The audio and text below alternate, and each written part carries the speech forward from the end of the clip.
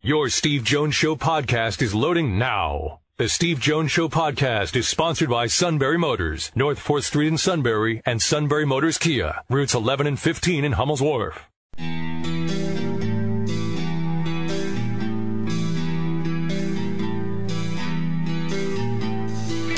Sports talk where your voice counts. This is the Steve Jones Show on News Radio 1070 WKOK. Now from the Sunbury Motors studio, here's Steve Jones. Today's show brought to you by Sunbury Motors, 4th Street in Sunbury. Sunbury Motors Kia, routes 11 and 15 in Hummel's Wharf. The best in the business, and also a great service department at Sunbury Motors. Well, tonight's the night. Ping pong balls floating around. The Knicks have a 14% chance of getting Zion Williamson. The Cavaliers have a 14% chance of getting Zion Williamson. The Phoenix Suns have a 14% chance of getting Zion Williamson. The Lakers have a 2% chance of getting Zion Williamson. No other team in NBA history has won the lottery more often than the Cavaliers. LeBron James, Kyrie Irving, Anthony Bennett, Andrew Wiggins, who was then traded for Kevin Love, I should say. Yeah. But it's all coming up tonight. So, it is the Knicks at 14%, Cavs at 14%, Suns at 14%, the Bulls 12.5%, the Hawks 10.5%,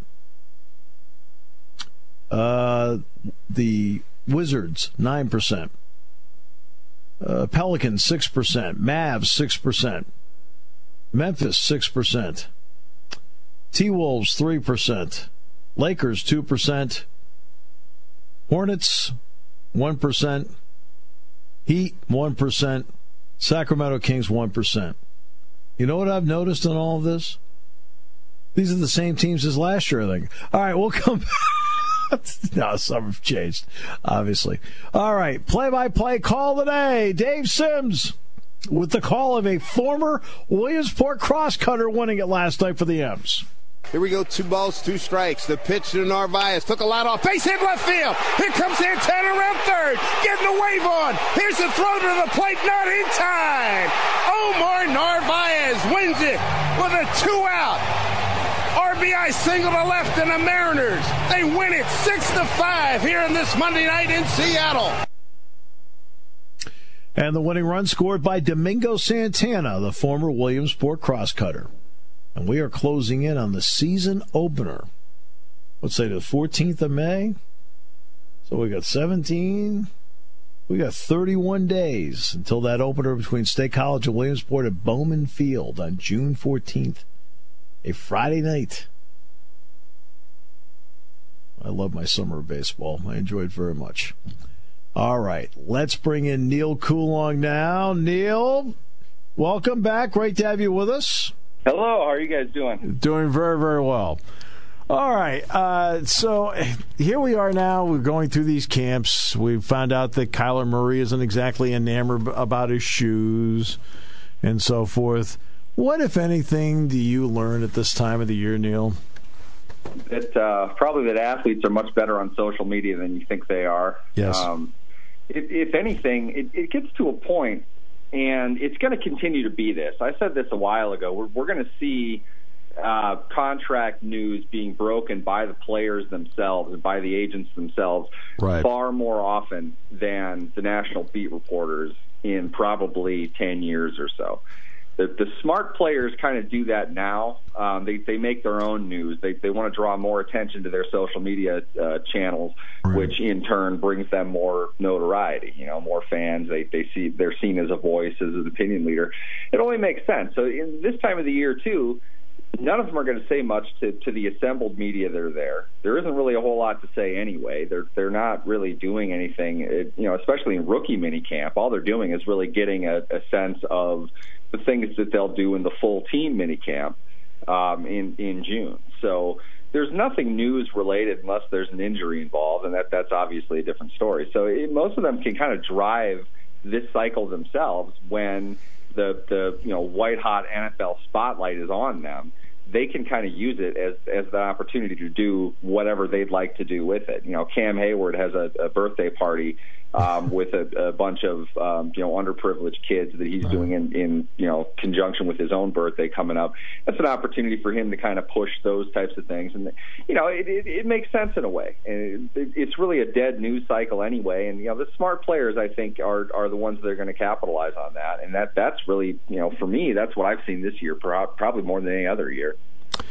It was interesting. Joe Flacco, who's now with the Broncos, said, quote, "It is not my job to groom Drew Lock." What was your thought when you read the Joe Flacco quotes about grooming Drew Lock? I don't know why quarterbacks even bother saying these kinds of things. I know. No, I guess in a literal sense he's right, but at the same time, that you have a role in that regardless. And all offense, all respect in the world to you, Joe, there's no way in the world you could possibly think that that's an even competition. You're not going to be on that team next year. There's no doubt about that. He's going to watch what you do to learn how to be a starting NFL quarterback. It may not be your job to do it, but it's your job to do your job, and that's what he's watching. So, it may not be a literal thing, but in the end, it's not anything that's going to endear you to anybody. You may as well just say, you know what, I'm here to help the team. I'll help anybody that asks. I get the sense that if I ask a lot of people, they'll help me too. So that would be the better statement in my mind. Otherwise, if Joe doesn't want to do it, that's fine. If he doesn't want to actively go out of his way to do it, that's fine. But they're all in the same room. They're all working together. It's not going to kill you to answer a few questions if the kid asks. That's the message you should be giving out at this point, not talking about what your job is.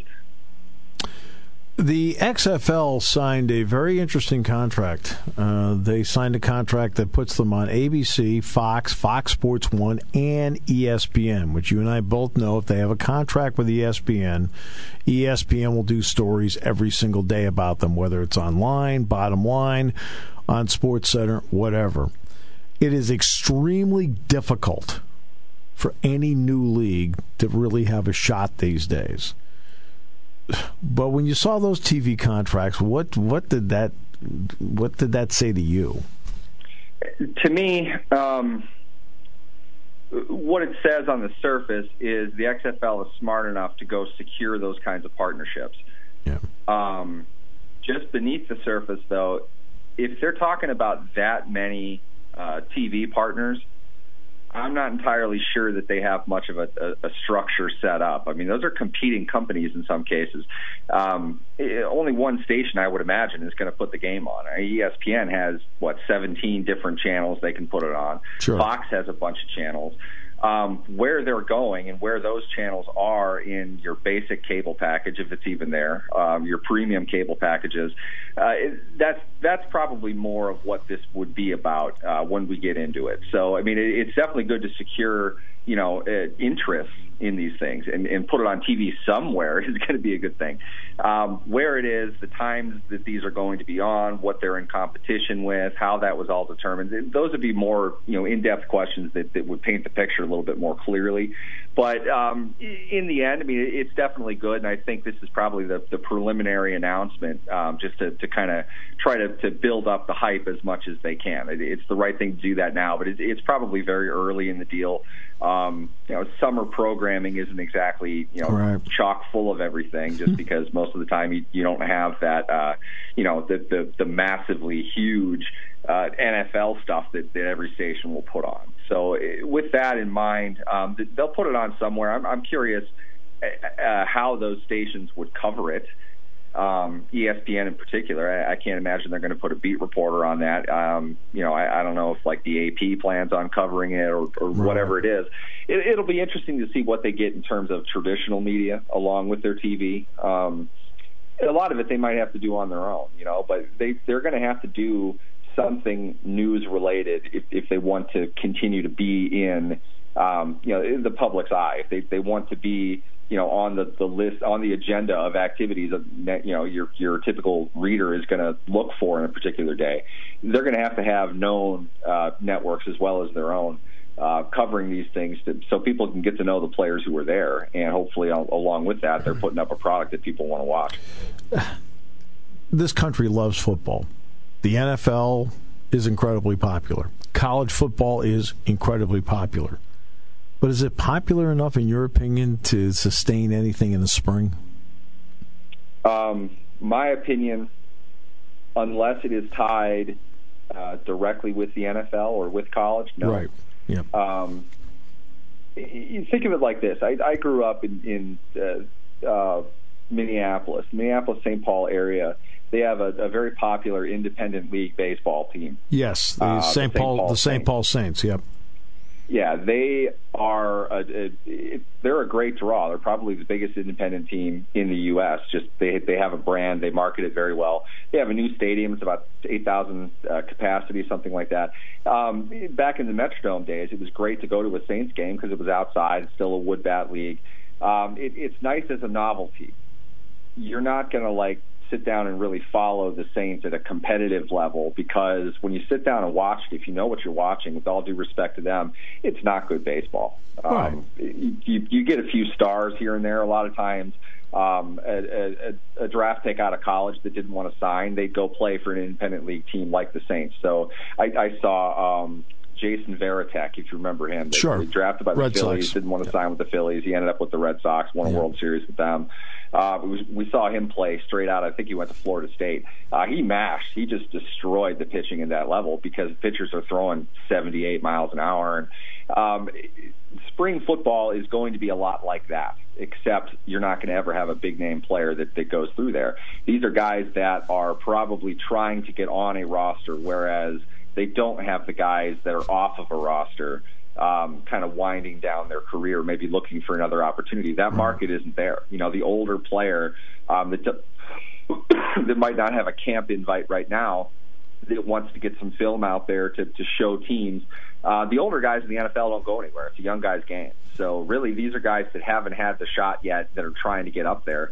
And there's no real intrigue by them, and they're typically very raw players. You put a collection of them together on the field, you're not even getting Division I football. I mean, you're going to see a hodgepodge of, perhaps decent athletes, but the coaching is inferior, the equipment is inferior, they're not practicing at a real rigorous level, they're not being taken care of financially, so there are distractions for the players. I think people are just used to, as razor sharp of a game at their particular levels, Division 1A football is, the NFL is. When you watch this, you're going to see more like club league football. We aren't used to seeing that. We really don't watch it to that degree, and it's a massive disappointment when you sit and watch it. It's like, this isn't all that much fun. These guys can't throw, they can't catch, they can't block, they can't tackle. They're not even really doing a whole lot schematically that's interesting to see. They're, more than anything, when you look at past leagues in other sports, they all have something that they kind of added to the big parent league as we know it now. Like the NBA, without the ABA, they didn't have the three-point shot. Right. Without the WHL, they didn't have overtime in the regular season. The NHL today has it because of the WHL back in the day. Right. Things like that. So to me, the XFL would have to do something that would make the game itself more interesting, that's still realistic, that's something that perhaps the NFL would want to try. The NFL throws out silly little ideas all the time. If the XFL could kind of, try to beat them to the punch, one step ahead of it, and do things that make the game more interesting to watch, then you might find some more excitement to it. But it's really not going to be at the personnel level, and we're not going to see great football. It's that simple. We never have. I don't see why that changes now. I think I started up asking what do we learn this time of the year. The Steelers go into this. There is no hitting in these things, right? So if there's no hitting in these things, what do coaches find out other than the fact that they get out there and work out for a few times? There's barely even hitting in training camp. That's very true. What Mike Tomlin will say in regards to rookie minicamp is really all they're doing is showing the younger guys the drills to expect come minicamp. And at minicamp, a lot of the times what Mike says is we're showing them the drills to expect the training camp. So I don't think Tomlin and his staff put a huge amount into these. I think it's an opportunity to see guys, make sure they're in shape. run them for a bit, make sure that they're at a level of conditioning that they'll be able to sustain at training camp.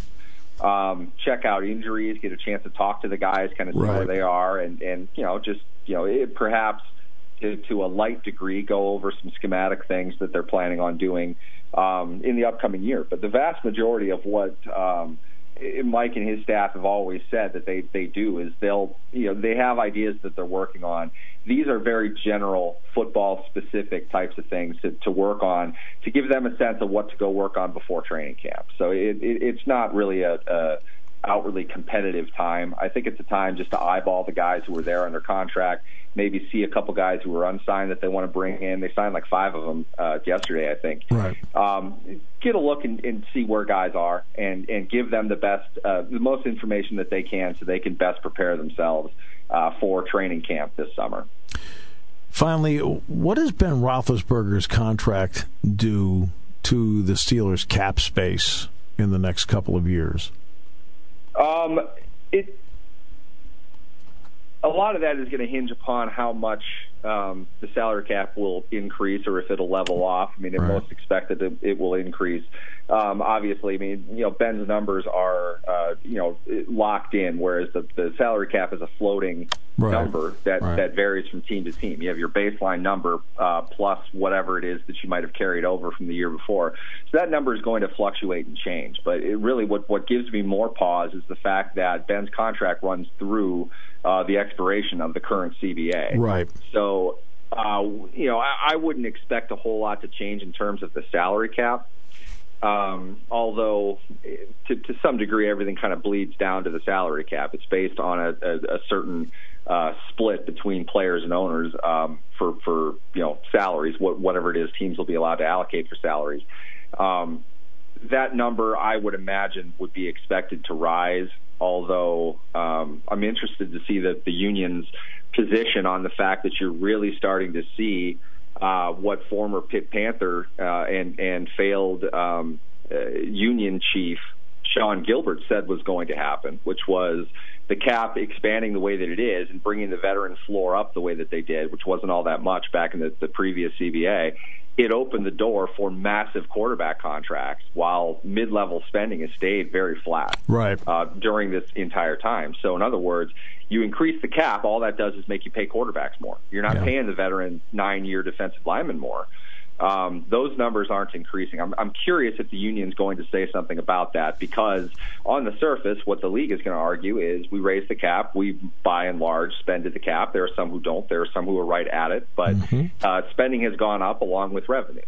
We've done that, but if you break down the numbers, I don't have them in front of me, but I promise you the vast majority of the money that's been spent has been on quarterbacks. Right. So with that, it makes you wonder if the union wants to fight for more and set up some type of mid-level exception like they have in the NBA to facilitate less consequential payments to veterans. They have something for the salary cap specifically when it comes to that. A player over, I think, 9 years of experience, they count as a mid-level minimum on the cap, whereas they're being paid probably twice that overall. But you're talking about $550,000 a year versus like $1 million. So it's not really filtering out to the players as much. And getting back to the original point before I ramble even more, Ben's contract obviously is way above all of that, and the proportion of total revenue that'll be put into the cap itself, that will impact how much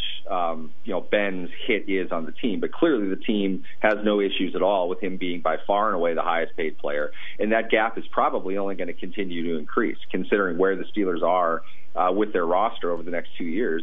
Whoever it is that's the second highest paid player now that Brown is gone is way below Ben, and it probably will be that way until Ben retires. So he'll be the bulk of the cap. It's really going to come down to a guy like T.J. Watt, a guy like James Conner, what types of deals they're looking at to get long term. I'd imagine they want to keep both of those players. And then, who knows? Whoever comes after that, obviously not Artie Burns, but other guys that that might find themselves, in a pretty good spot to get more money. Ben's cap hit relative to that will probably be the typical 12 to 15% that it is for most teams that have a franchise quarterback set in place. Neil, always great. Appreciate it, my friend. Definitely. Thanks for having me. Neil Coulon. Just one quick, don't want to correct guess. I believe he was referring to J.D. Drew, playing for the St. Paul Saints. Remember, he wouldn't sign with the Phillies, and so he kept himself as a free agent, and that's what he went to the St. Paul Saints. Jason Varitek was acquired by the Red Sox in a trade with Seattle. All right. We will come back with more in a moment here on News Radio 1070 WKOK, brought to you by Sunbury Motors. And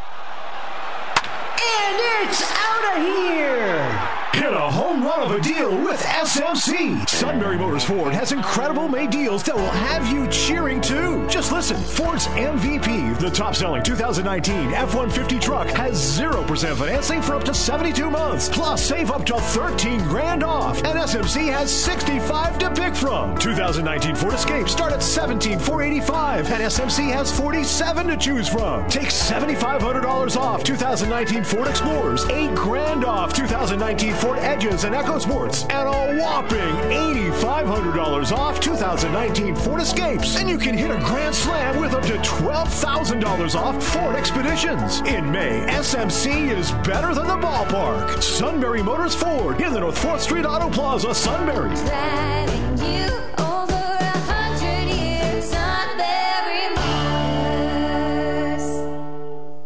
Taking your calls at 800-795-9565. This is the Steve Jones Show on News Radio 1070 WKOK. Now from the Sunbury Motors Studio, here's Steve Jones.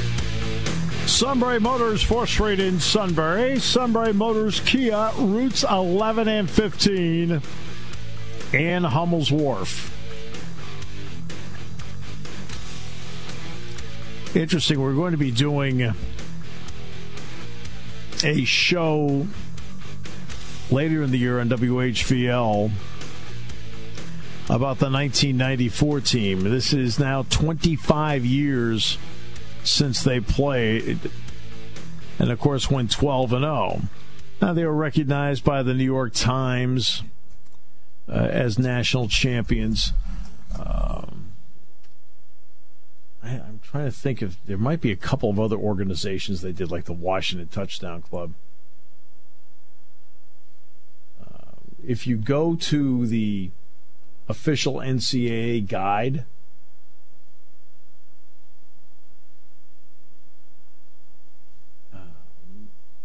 they will. There's actually 7 Penn State teams that end up being recognized in the guide as national champions.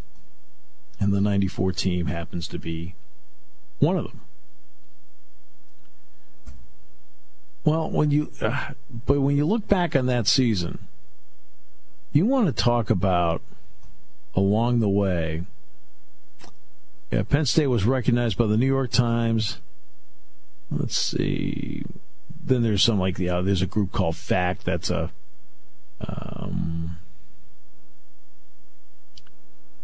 that's done on analytics. I mean, I'll give you an example. The Penn State 1969 team is recognized as the national champion by FACT. Now, ironically, the undefeated Penn State team in '73 was not. Alabama, Notre Dame, Michigan, Ohio State, Oklahoma were. But the 1981 Penn State team was recognized by Dunkel, even with 2 losses, as the national champion.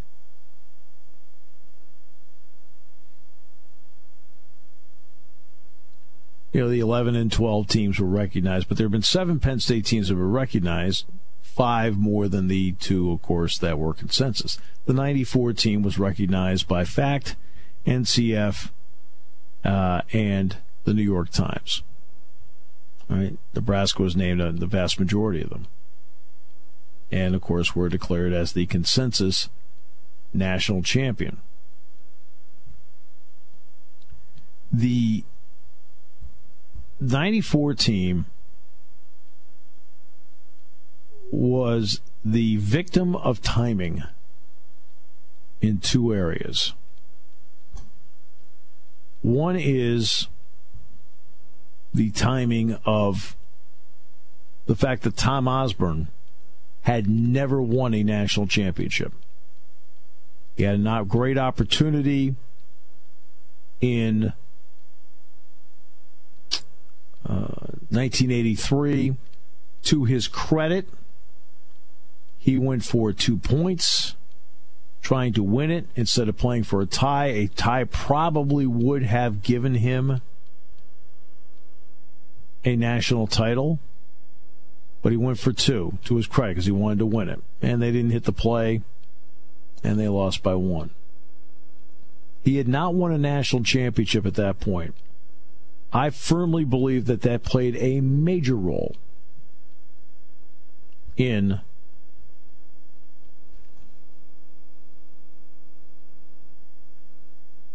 Nebraska getting recognition. I think if they had already won one, Nebraska may still have won, maybe, but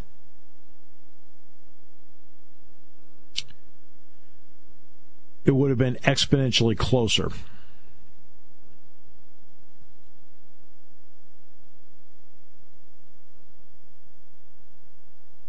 Now timing number 2. Penn State being in the Big Ten for only a second year. Do not discount in any way, shape, or form that Penn State getting into the Big Ten ruffled a lot of feathers.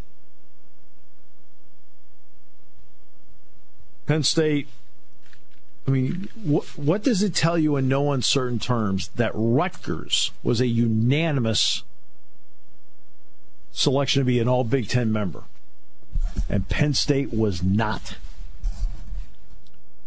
Penn State needed 7 votes to get in. Indiana, Michigan, and Minnesota all voted no. They had to convince Northwestern, which was more than willing to vote yes. I mean, Northwestern did not have a problem voting yes for Penn State. But the problem that they had was they thought that Penn State might be replacing them in the conference, and they were going to stay at 10. It wasn't until they were assured in no uncertain terms that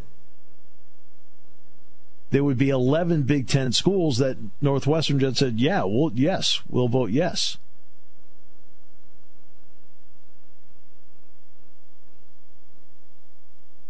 Well, when you enter the conference and that's the atmosphere you enter in, that's not a plus. So when Penn State finally got in, they played the 93 season. They lose to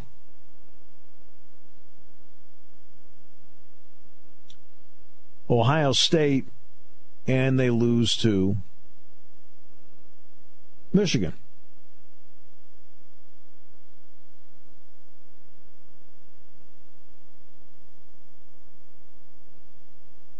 The Michigan game with Alexander, it was the 1,000th game in the history of Penn State football. Alexander ran a punt back for a touchdown. It's, okay.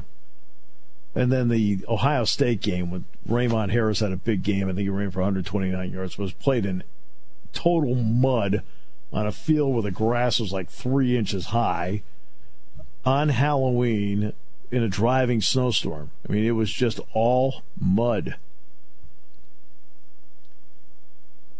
But Ohio State just, by the way, that had nothing to do with Ohio State winning. They were the better team that they deserved to win. I'm just telling you what the atmosphere was. Well, the next year, Penn State comes out, and they demolish everybody they play. I mean, along the way, until you get to the Michigan game. You're playing Iowa. You lead the game 35-0. You're playing USC. You lead the game 35-0. At the half, you're winning 35-0. At the half, you're leading Iowa 35-0. They ran Minnesota out of the Metrodome. Then they finally get tested at Michigan. And at Michigan, Penn State plays really well, and Kerry Collins throws eventually the winning touchdown pass to Bobby Engram. They win it like 31-24. Brian Miller defensively, I think, recovered a fumble late in that game.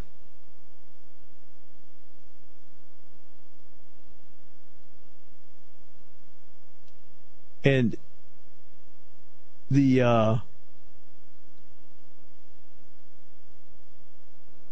but after that, Penn State goes back into cruise control again. You know, we had Keith Conlon on the show last week. And they go back into cruise control, and they take Ohio State, and they beat them 63-14, which now furthers my point on Penn State's entrance into the conference. You have a series of writers who've covered Big Ten football for you, and they just, and they're watching this happen, and they don't like it. So they start throwing their support to Nebraska. This can't be real. Who are these interlopers coming in?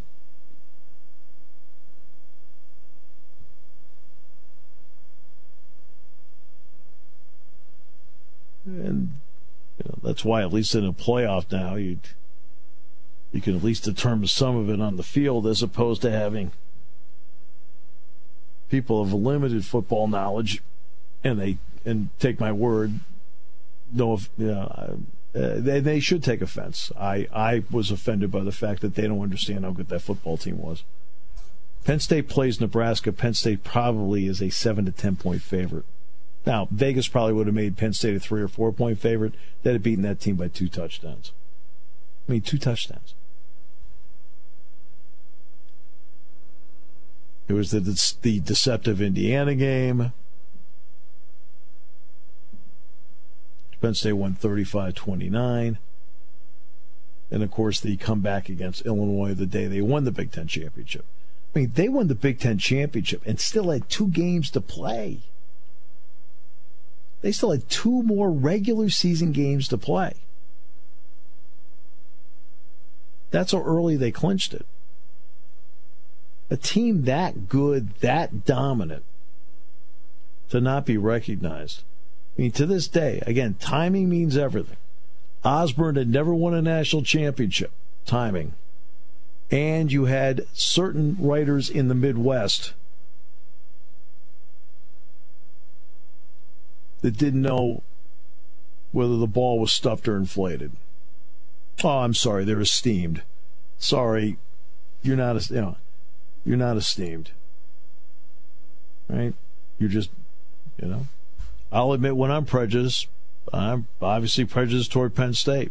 I'll admit it straight out. Everybody knows that. No doubt. Those people, no, we're independent. No, you're not. You're vindictive. Because that was a vindictive time. Believe me. I went around to enough places during the course. I went on I was at all these games.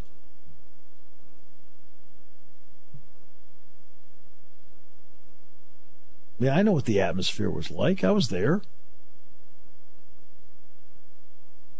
People weren't exactly throwing their arms open. I'll never forget this quote. Penn State went to the Fiesta Bowl in 1996. It was when they beat Texas. And that was, the bigger bowls, the BCS bowls.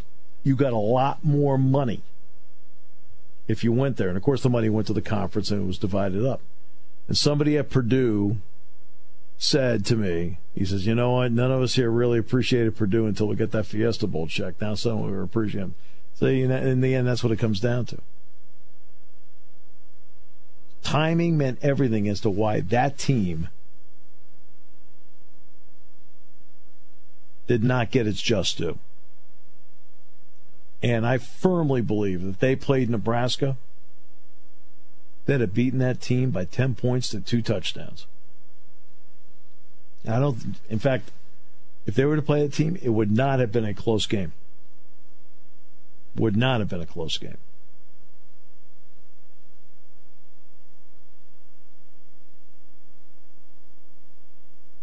People in Nebraska may not like it, but we all are entitled to our opinion. I've had enough of reading everybody else's opinion for a long time. I think I'm entitled to my own and my own judgment. That team got ripped off. and got ripped off badly. You're going to tell me that Nebraska's defense was going to slow that group down? That offense for Penn State, the fewest points they scored in a game was 31. That's the fewest they scored. And Penn State played the 17th rated schedule in the country that year. Nebraska's schedule is ranked 57th. 57th. Penn State's was 17th.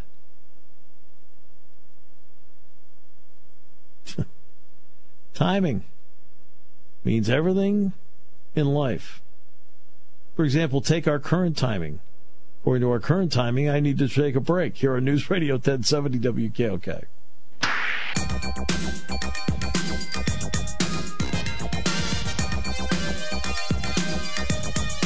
Every time this song plays, the suit makes a sale. There you go. Goes back to my high school. This goes back to my high school days. No, we haven't played this in 4 months. So let the music play. Shannon, 1984. High school flashback. This will probably be on the reunion playlist coming up this summer when our 35-year reunion happens. Really? Your 35-year reunion? That's right. I have that in early August. Yes. High school, huh? Yeah, they'll pull some guy out of the class to play the Friday night music at the mixer. That'd be you. Yeah. Yeah. Let me think here. How long have I been out of high school? I guess next year is the 45th reunion or something like that. You know how many high school reunions I've been to? I will say 0. 0. Yeah. There's actually a reason for that. They always hold the high school reunion Thanksgiving weekend. Now, where am I usually on Thanksgiving weekend? 3 words, regular season finale.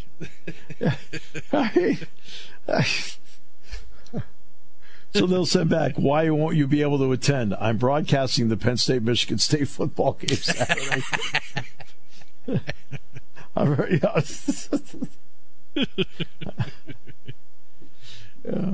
Not that I'm avoiding my high school pals intentionally. They probably think I'm full of it.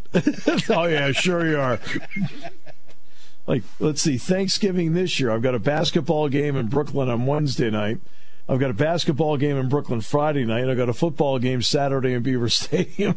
Now, we don't have a reunion this year, but for example, that's my Thanksgiving this year. They probably look at me and go, oh, yeah, sure you are. Yeah, okay, yeah. You're just making stuff up. Yeah. Yeah.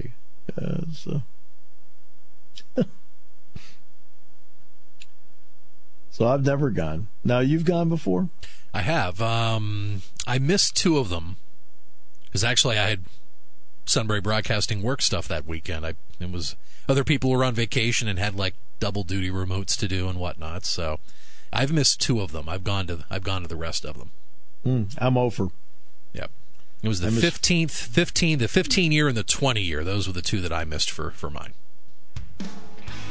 Yeah, I've missed 5, 10, 15, 20, 25, 30, 35, 40. But that's when they have it. They always have it like Saturday of Thanksgiving weekend. We have a guy in our class that lives in Alaska, so by default he wins the furthest traveled award every year. Yeah, I mean, like one year, for example, Penn State wasn't playing football on Thanksgiving weekend, but I had a basketball game. It's like, sorry. Why can't you go this weekend? I have basketball at Kentucky at Rupp Arena. No, really, what are you doing this week? I'm not serious.